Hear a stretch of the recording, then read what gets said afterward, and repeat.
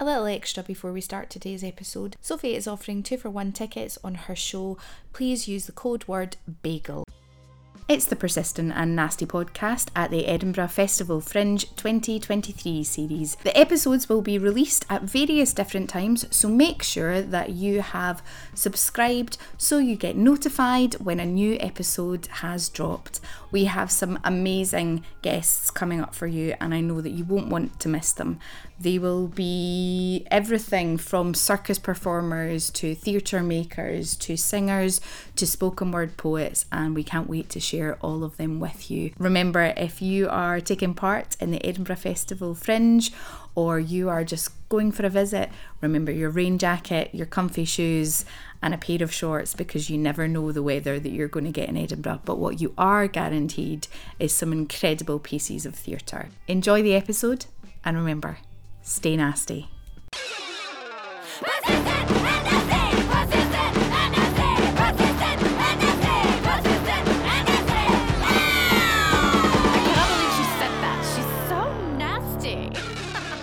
Hello, you gorgeous lot, and welcome to another episode of the Persistent and Nasty podcast, Edinburgh Festival Fringe Series 2023. Elaine here. I hope that you're all doing really well, looking after yourselves, being kind to yourself and each other. And again, if you are at the festival, that you're taking care of yourself. This lurgy that is going about seems to be pretty bad. So please make sure you've got yourself some paracetamol, lots of fluids, grab yourself some echinacea, get the drops. They taste not the best, but trust me, they do definitely help. Today, Louise and I chat with Sophie Zucker, writer, comedian, actor, and we talk about Sophie's show, Sophie Sucks Face, a musical comedy, which is on right now until the 28th of August at Underbelly, Bristol Square at 10:15pm or 10:15, whichever one of those that you fancy. All the details for Sophie Sucks Face are in the show notes of today's episode. We have a really great chat. We talk about Sophie's work as a writer in writing rooms for both Dickinson and for The Daily Show. We talk about being a performer. We talk about the inspiration for the show as well. Another really great episode. And all of us had a little bit of the lurgy in today's episode, so bear with the coughs and the sneezes and all of that. I'm feeling much better. Lou's not so much, so give her all your love, and I'm hoping Sophie is feeling much better, and I'm going to be seeing the show this weekend, so I'm really looking forward to it. You can support all the work we do here at Persistent and Nasty by becoming a Persistent pal or a Nasty hero, or if you can't afford a monthly payment, or you can always donate the price of a cup of coffee. And if you can't afford to do that right now, which we completely understand, times are tough, we are in a cost of living crisis, and we are so grateful to everybody who donates to us. You make such a huge difference to us and to our initiative, and to everybody that supports. So thank you. But if you can't afford to do that right now, you can help in many other ways, and one of those ways is liking, downloading, subscribing, reviewing the podcasts, sharing about us on all social medias, and telling your pals about us. All of that makes such a huge difference. You can follow us on all social media: Twitter at Persistent Nasty, Instagram at Persistent and Nasty, had a brain melt there, Facebook Persistent and Nasty. Check out the website www.persistentandnasty.co.uk. You can also find all of the blogs written by some incredible performers at the Edinburgh Festival Fringe. You can also send us an email to persistentandnasty@gmail.com, and you can follow Louise and I on social media. Louise is at Ms. Louise Oliver on both Twitter and Instagram, and I am at Elaine.Stirrett on Instagram and Threads, and at Elaine Stirrett on Twitter. For today's episode, because it's late night, I don't know, something smoky, maybe a whiskey. I don't even drink whiskey. A spirit of some kind feels about right, or maybe a brand of your favourite soda or fizzy juice, or ginger as we call it in Scotland, or something warm. Maybe you're going to go for some sort of spiced drink, or you can always just have a good old cup of tea. Sit back, relax, and enjoy. Sophie, welcome to the Persistent and Nasty podcast. We are so excited to have you. Thank you for having me. I'm excited to be here. And even more excited that it's like 11 a.m. on a Wednesday morning, actual hump day in the middle of the festival of kind of week two, and nobody's had a day off yet. So we really, really appreciate you coming and chatting with us. Yeah, of Um, course. so for our listeners, Sophie, tell us about you, tell us the potted history. How did you end up uh, at the Edinburgh Festival Fringe A 2023? And you question can I ask myself yeah, I bet every you're day. asking that. Yeah. And you can go back as far as you want. Right. Well, I guess, I'm a comedian. I am based in New York. And I think the way that I ended up at the Fringe was basically I was working, lucky enough to be working in TV and film for a few years. I was like writing on shows and acting on shows. And then I was writing and acting on the show Dickinson on Apple TV for a bunch of years. And when it ended, I sort of was thinking about everything that I had learned from that process, and then wanting to apply it to something that was just for me, that was like not anyone else's vision, but just a show for me. And so I started writing my hour of it was supposed to be an hour of stand up, and it sort of turned into this like narrative one woman musical about a girl who falls in love with her cousin. And the show's called Sophie Sucks Face. And then I sort of had this dream once I put it up that I was like, maybe I'll take it to the Fringe, the largest theater festival in the world. And I had seen a lot of comics from America take their shows to the Fringe and have a really good time. So I was like, let me work towards that. And I did the show for a year and a half in New York and LA to get it really tight. And then we, submitted, and now we're here. Amazing. Has comedy always been something for you? Like, were you one of those kids that was writing and performing and um, tap dance out the womb? Yeah, I was always like into the arts, I would say. Like I did a lot of musical theater when I was younger, and I loved to write, but I didn't really get into comedy until college. So when I was like 18, I sort of auditioned for an improv group at my college and got on, and then I loved it so much. And then I like at 20 years old took some time off of college and left to go try and do comedy in Chicago, which is like a great comedy city in America. And I loved that so much that I was like, okay, I think I want to do this forever. So I was always sort of like circling, like I love to perform, I love to write, but I wasn't sure like how to tie the two together. And once I started doing comedy, I was like, oh, this is how you tie the two together. And also, I've realized that I've just like wanted laughs the whole time. I was like, I've always been playing for laughs. So, yeah. I think that is probably really resonates with loads of performers. And because we all have that. We love getting the laughs, right? Feed Mm-hmm. that ego of ours. Feed it. Yeah, it was like even in high school with my friends, like we would just be goofing around, especially when we were like partying or whatever and drinking, and I would like always be like trying to like do impressions or trying to make them laugh, but it was like so like before I ever even knew that like comedian was a viable career. Yeah. And you mentioned you touched on musical theatre, and obviously you use music in your show. Hmm. And that I'm assuming is like a real thing you want to kind of push more, or is it just that you feel really comfortable with that? Yeah, so I played piano for a long time when I was younger, and so I know how to write songs and sing songs. And I think I've always felt like, well, if I have this tool in my arsenal, like why not use it? Um, and so obviously this show is like a musical, but when I perform on my own, sometimes it's just like talking or stand up or characters, and sometimes there's a little music. So I don't like pigeonhole myself as like just a musical comedian because I like to have the range.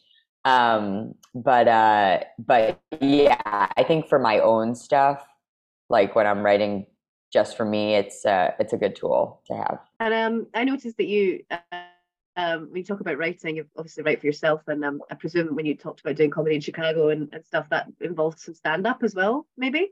Was Hmm. that what you were? Hmm. Yeah. So, But when reading about you, I noticed that you write on a lot of shows, and I'm just interested and curious about you as a performer, what it feels like, that the differences between the stand-up and presenting your own show and writing for someone else. Because, you know, there's that, we do love the laugh, the instant gratification of getting the laugh when you're performing your own stuff is really intoxicating. But yeah, I was wondering if you could speak to like writing for other people, what the differences are like.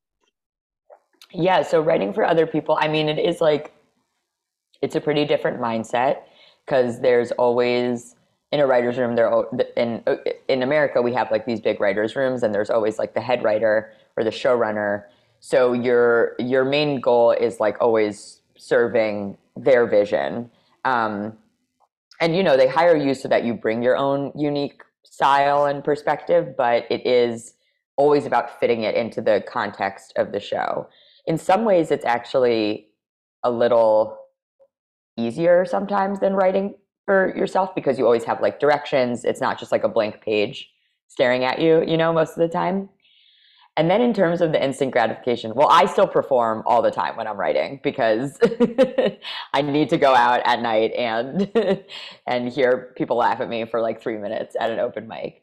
But I will say in the writer's room, like you can tell when something is working. You know, you pitch an idea, people laugh, you get an idea on the show, the audience laughs. So like there's enough of that going around, I'd say, for me to keep the job. I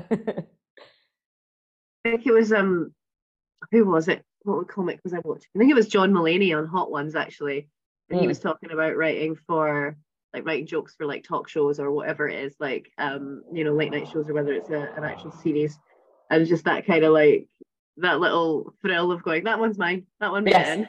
Absolutely. That's exactly, because especially the late night talk shows, which is I write for The Daily Show right now, and that's what that kind of show is. And it's like there's so many jokes in an episode, and yeah, you're just hoping like, ooh, one of mine gets on. I remember the first week one of mine got on, and it was like the best week of my life. It felt awesome. I love that. I would be doing that, but also I'd make it like a drinking game. Yeah. Yeah. Honestly, that's a good idea. Yeah, and if I was feeling super shitty about myself, I'd be like, okay, every joke that isn't mine, we take a drink. Right. And then every joke that is mine, yay. And yeah. I know. I'm the youngest one on the staff, and I feel like I'm always trying to get them to party with me, and they're always like, we have to go home to our wife and kids. But otherwise I would do that too. You're like, let's go out. Let's go out. Yeah. I'm like, let's watch the show and get drunk. How is that being the youngest? It's fun. I honestly, like, when I say youngest, it's not by a lot, you know. There's like people who are like around my age, a couple years older than me, a few years older than me. But I almost like it because it like gives me an excuse when I'm like don't have a good day or a good week. I'm like, I'm just little, I'm just learning, you know. So I kind of like being like a new, I don't know, new fish, I'm the baby I guess. of the group. Exactly. Yeah. Don't be mean to me, I'm just a baby. And the writing thing for you, Sophie, did that come when you started getting more into comedy, or has that always been something that you've really loved doing as well? Yeah, I always really loved writing, but it wasn't, I think it's a weird thing to say, but I think I wasn't like rewarded for it as much as I was performing. Like performing, and when you're younger and you're auditioning and you get cast and stuff, you're like, oh, I'm good at this. But writing, it was like, yeah, I was good in my writing classes, and I did like to write for fun for me, but it just felt like it didn't even feel like a skill. It just felt like, oh, this is what I do. And then actually, even in comedy and even like in my like professional journey, I was getting cast a lot first on TV shows, and then the writing career came a little bit after. So yeah, I don't know if that answers your question.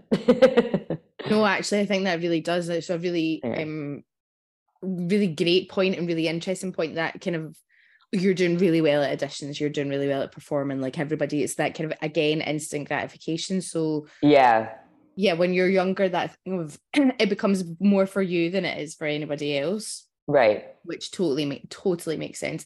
I'd love to follow up on the question that Louise was asking just about writing for a show, and just the difference for writing for somewhere like The Daily Show and Dickinson. Oh yeah. Yeah, and obviously all our queer listeners will be loving that you Yeah, Dickinson is so good. It's so gay. There is, which was good for me. But there was a big difference. So the Dickinson writers' room was small. It was only like five-ish people. I think towards our later seasons, it was a little bit bigger, but it was still pretty small. And it was really like we were all together all the time, you know, talking through the show. And we could do totally different things each day. So, like, one day we'd just be talking about Emily Dickinson and like what she wants for the season. And another day, maybe we'd spend like half the day figuring out like the order of the episodes. And another day, we'd just be like all sitting around, like talking about like our relationship to like the themes in the show. So it was like, very like free form. I mean, obviously being like helmed by our the creator, Olena Smith, but still like I would say like flexible. And then the Daily Show, it's 16 of us. It's like a machine. It's like a well-oiled machine because we have to make a new show every single weekday. So it's like super, super structured. And basically, I mean, I appreciate really both of the experiences. And on Daily Show, there's no talk of like themes or like personal relationship to the material. You just pitch jokes like all day. You know, you pitch jokes from 9:30 to 11 in person, and then you split off and you write jokes from like 12 to 1, and then you watch the rehearsal, and then you pitch rewrites, and then the show gets filmed at like 6. So I feel like it's like turned me into like, in a good way, like a joke robot, you know? Like I just feel like I'm so much faster than I used to be at writing. So yeah, two really, really different experiences that I feel like have, when I hopefully get to run my own show one day, I'll like incorporate like both of those things, because I've had a good time at both of the rooms. That's great. I think it will be for people who, because it's works slightly different over here. Writers' rooms aren't really kind of how it works over here, so it'll be really lovely for a lot of our listeners to hear those comparisons. Yeah. And I think like it's a lovely little segue for us into your writing of your show, Sophie Sucks Face, and talking about your current show at the Edinburgh Festival Fringe. Yeah. So my show, I wrote it like a year and a half ago. I was thinking about, I had these two deaths in my family that happened very quickly. And the two funerals happened like really close to each other. And it was like a very weird experience, because it felt like we did this, my family and I, like, you know, we organized this funeral and then we like had to do it all over again, like 7 weeks later. And I was like, this is like so redundant. Like we just saw all these people. And so after I had like, you know, processed my grief or whatever, I was thinking about that situation. Hold on one second, I kind of have to cough. Please feel free to cough. Don't worry. Listeners, Edinburgh has the lurgy and it's given it to everybody. Literally everyone. Yeah. Yeah, Louise was coughing, camera was off. I'm trying really hard Good not to know. sneeze really loudly. Yeah. So we're all good. Please don't worry about the coughing. That can get edited out. Great. So I was thinking about like how interesting that situation was, and like what could happen at one funeral that would make the second funeral like so much more awkward or something. And so I came up with this idea of this girl who kind of like who kisses her cousin, and then when she thinks she's never going to see him again at the first funeral, she's like, oh, that was crazy, but I'm never going to see him again, thank God. And then she does, like 3 weeks later. And and then I just started writing. And so that's sort of like the premise of the show, but it's actually a lot about like, what does commitment mean, and long-term love, and growing up. And it's a rom-com, and it's a musical, and it's wildly inappropriate. We say 16 plus, but I kind of feel like, I don't know, maybe even a 16-year-old shouldn't see it. I'm not totally sure. But yeah, it's then I wrote it. We started performing it. It's just me, but I say we because I have like a team that works on it with me that produces it. I wrote all the music and the lyrics, and I kind of like directed it. I mean, I didn't have a director. I was just like, I know what I want this to look like. we did it for a year and a half, and now we're at the Fringe with it. Go, me? Go. We do that, honestly, every Zoom podcast. Every Zoom. Go, you go. No, I was just wondering if this was your first solo, like hour-long solo show of that nature. If this is the first one. Yeah. So interestingly enough, it is my first solo show, but it's not my first musical that I've written. Ah. Like, I feel like most people do, now that you're bringing this up, I'm like just thinking about this, like most people will work on like, you know, their hours. And then when they have the one, maybe that's like, they really believe in, they'll be like, okay, I'm gonna, you know, start touring it around or whatever. And for me, I just wrote a bunch of musicals until I felt like I had one that I could tour. Like I wrote a musical about it was like a puppet musical with about eating disorders, and I wrote it with two other women, and we did that a little bit in New York when I was like 24, 23. And then I wrote a musical for a large cast about a masturbation scandal at a all-girls high school, and that was the cast was so big that I couldn't get them to rehearse, so we just did like 2 readings of it, like 2 workshops of it. And so then finally I was like, I want to write another musical, and I want to write for someone that I know can rehearse it on my hours. And so I was like, I think I need to write it for just myself. But yeah. So we're a weekend into the festival, and I'd love to know what the audience reaction is, and if you are finding kind of any differences between American audience and then a much more international audience being at the festival, and what's landing and maybe what isn't landing. And also my neighbour has just decided to start hoovering upstairs. Sorry, everyone. I can't hear okay, it. So. Good. I was like, oh, Alan, no, not now. Yeah, so I think the main thing that I've noticed is that the audiences here really appreciate the theatricality of it. Like sometimes when I'm doing it in New York, especially in Brooklyn, I feel like it should feel more like a stand-up special and less like a full musical or, you know, play. But here I feel like the more I lean into like really like actor Sophie and not like stand-up Sophie, it's received really well.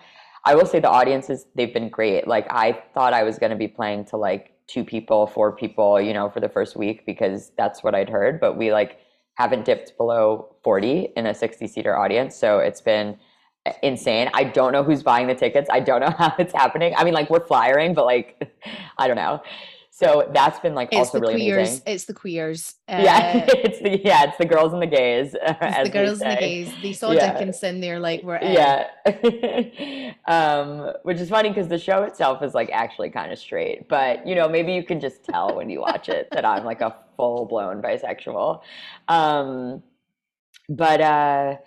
Yeah, and then I think it's interesting. It's not like I assumed like there were some cultural things like American cultural references that wouldn't land here, but they actually do. Like there's a lot of like Jewish stuff, but they I don't know, it's still like people seem to really understand it.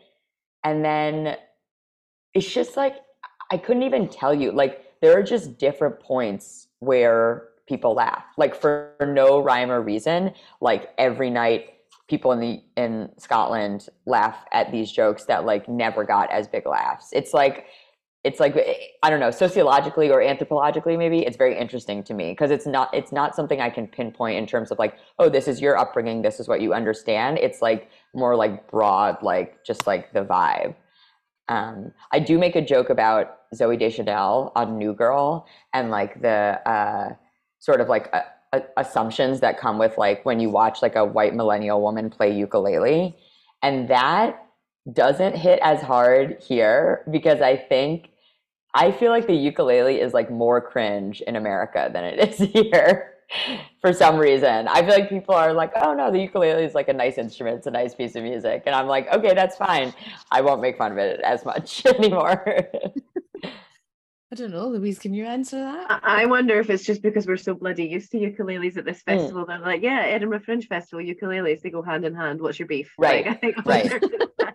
That could very well be it. I have like this whole stand-up set where I'm like about to play the ukulele and I like feel like I have to make like all these caveats about like how I'm not really a ukulele girl. But I tried doing it on a show and it like didn't hit that well. And maybe it's because they're like, yeah, you're doing the Fringe. Like obviously you play the ukulele. Yeah, but I only play 4 chords. I only play 4 chords on it. I really don't know how to play it that well. I mean, yeah, that is probably it. I did laugh though when you just said the thing about Zoe Deschanel and a millennial girl with a ukulele. So, you know, I am that audience member. So, tell the listeners what they can expect when they come to see Sophie Suck's Face. Yeah, you can expect. It's also a great tongue twister if you're slightly tired as well. Good. You can expect a raunchy hour and 9 minutes of musical comedy about a girl who falls in love with her cousin. It is mostly funny and a little bit sad, and you will leave wondering what parts of it are true and what parts of it are not. There's dancing, there's costume changes, there's sort of jokes that make you go like, oh my God, is she allowed to say that? And yeah, that's what I think. And it's late at night. It's 10:15, which I think is a good slot for it because it's like kind of like feels like a late night edgy party musical.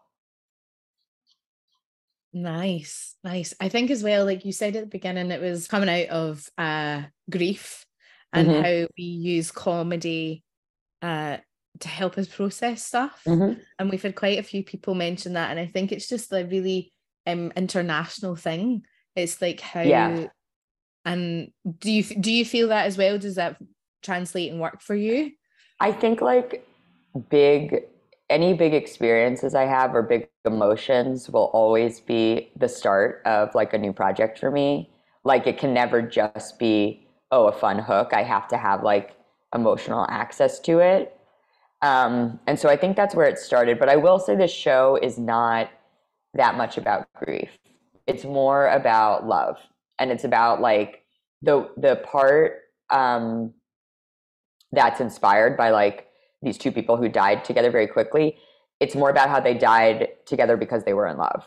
And so that's like sort of, because it's my grandparents who died, which like is very sad, but it's also like it's an experience that a lot of people have, you know. I felt like I didn't really have something original to say about that experience besides that like their marriage was like so strong and so long, and like the fact that they died together even though like one of them was sick and one of them like wasn't at all and was much younger than the other. I was like, oh, these people like they are intertwined, you know. And it's more like exploring that and like what it means to be so intertwined with someone. What a beautiful thing. Yeah. Yeah, absolutely gorgeous and real and human and truthful. And then you shag your cousin. And exactly. It has it all. It has something for everyone. And I do really love that. Like, how does that then impact like when you go to a funeral the next time and something's happened? And because I'm sure there are people who have been at funerals where maybe they didn't snog their cousin, but something else happened, and it's like, well, how do you deal with that at the next one? And I think that's so, again, really universal and easy like everybody's going to click really well with it, I think. I think people find it relatable, and I will say the way that it affects my character is not in the ways that you would expect. So that's like a fun twist too. Excellent. And also I love that you're doing so well with numbers, which is amazing. And just well done you. And but for everybody listening, just don't worry if you're not at those numbers yet. It will happen. But like the Fringe is a funny beast. So don't panic if you're not quite there. It will come. It will. And I've been panicking about other things so it's like it's all, you know. Exactly. It's all just one big month of panic. Exactly. With joy in and out of that, and up and down and total thrill. Sophie, if you could sum up Sophie Suck's Face in 5 words, what would those 5 words be? Okay, I would say Jewish, horny, campy, heartwarming, and smart. Am I allowed to say that about my own work? Yeah. 100%. Absolutely. And sold. So a reminder for everybody that Sophie Suck's Face is on Underbelly at Bristol Square, at 10:15 p.m, quarter past 10, whichever one you want to pick. Are you having any days off, Sophie? I have one day off next week, the 14th. 14th, you're not doing a Monday? Okay. Yeah. So on every day until the 28th, except the 14th. All details for Sophie Sucks Face will be in the show notes of today's episode. And I'm going to hand over to Louise to ask our final question. Yes, indeed. So the name of our little initiative, Persistent and Nasty, is a combination of two words that were in the cultural zeitgeist not too long ago. Elizabeth Warren, nevertheless, she persisted in the whole nasty woman moment. So we took them, jammed them together in a sort of tongue-in-cheek reclamation kind of vibe. But we like to ask our guests, when they see that, when we get in touch, when you see Persistent and Nasty written down, attached to what we do, what does it make you think? What does Persistent and Nasty mean to you? I mean, it made me think of Hillary Clinton and Elizabeth Warren because I'm American, and that's what those. No, I think nasty is like such a fun word to reclaim because it's like, I don't know. I mean, I feel like I hear about it a lot in like hip hop and R&B, and it's like, it's so fun to be like, yeah, I'm a nasty bitch. Like, I am not a nice girl, and like, you still have to respect me. That's what I like about it. Excellent. I love that. Amazing. Cool. Thank you very much. I know. Thank you so much for coming and chatting with us, Sophie, especially when all of us have got a bit of the lurgy and you had a late show last night and you're up quite early this morning. I really, really appreciate it. I'm going back to bed after this, so no worries. Excellent. Good. Please sleep for as long as possible. Get all the sleep. Thank you so much again. And until next time, lovely listeners, stay nasty. Stay nasty.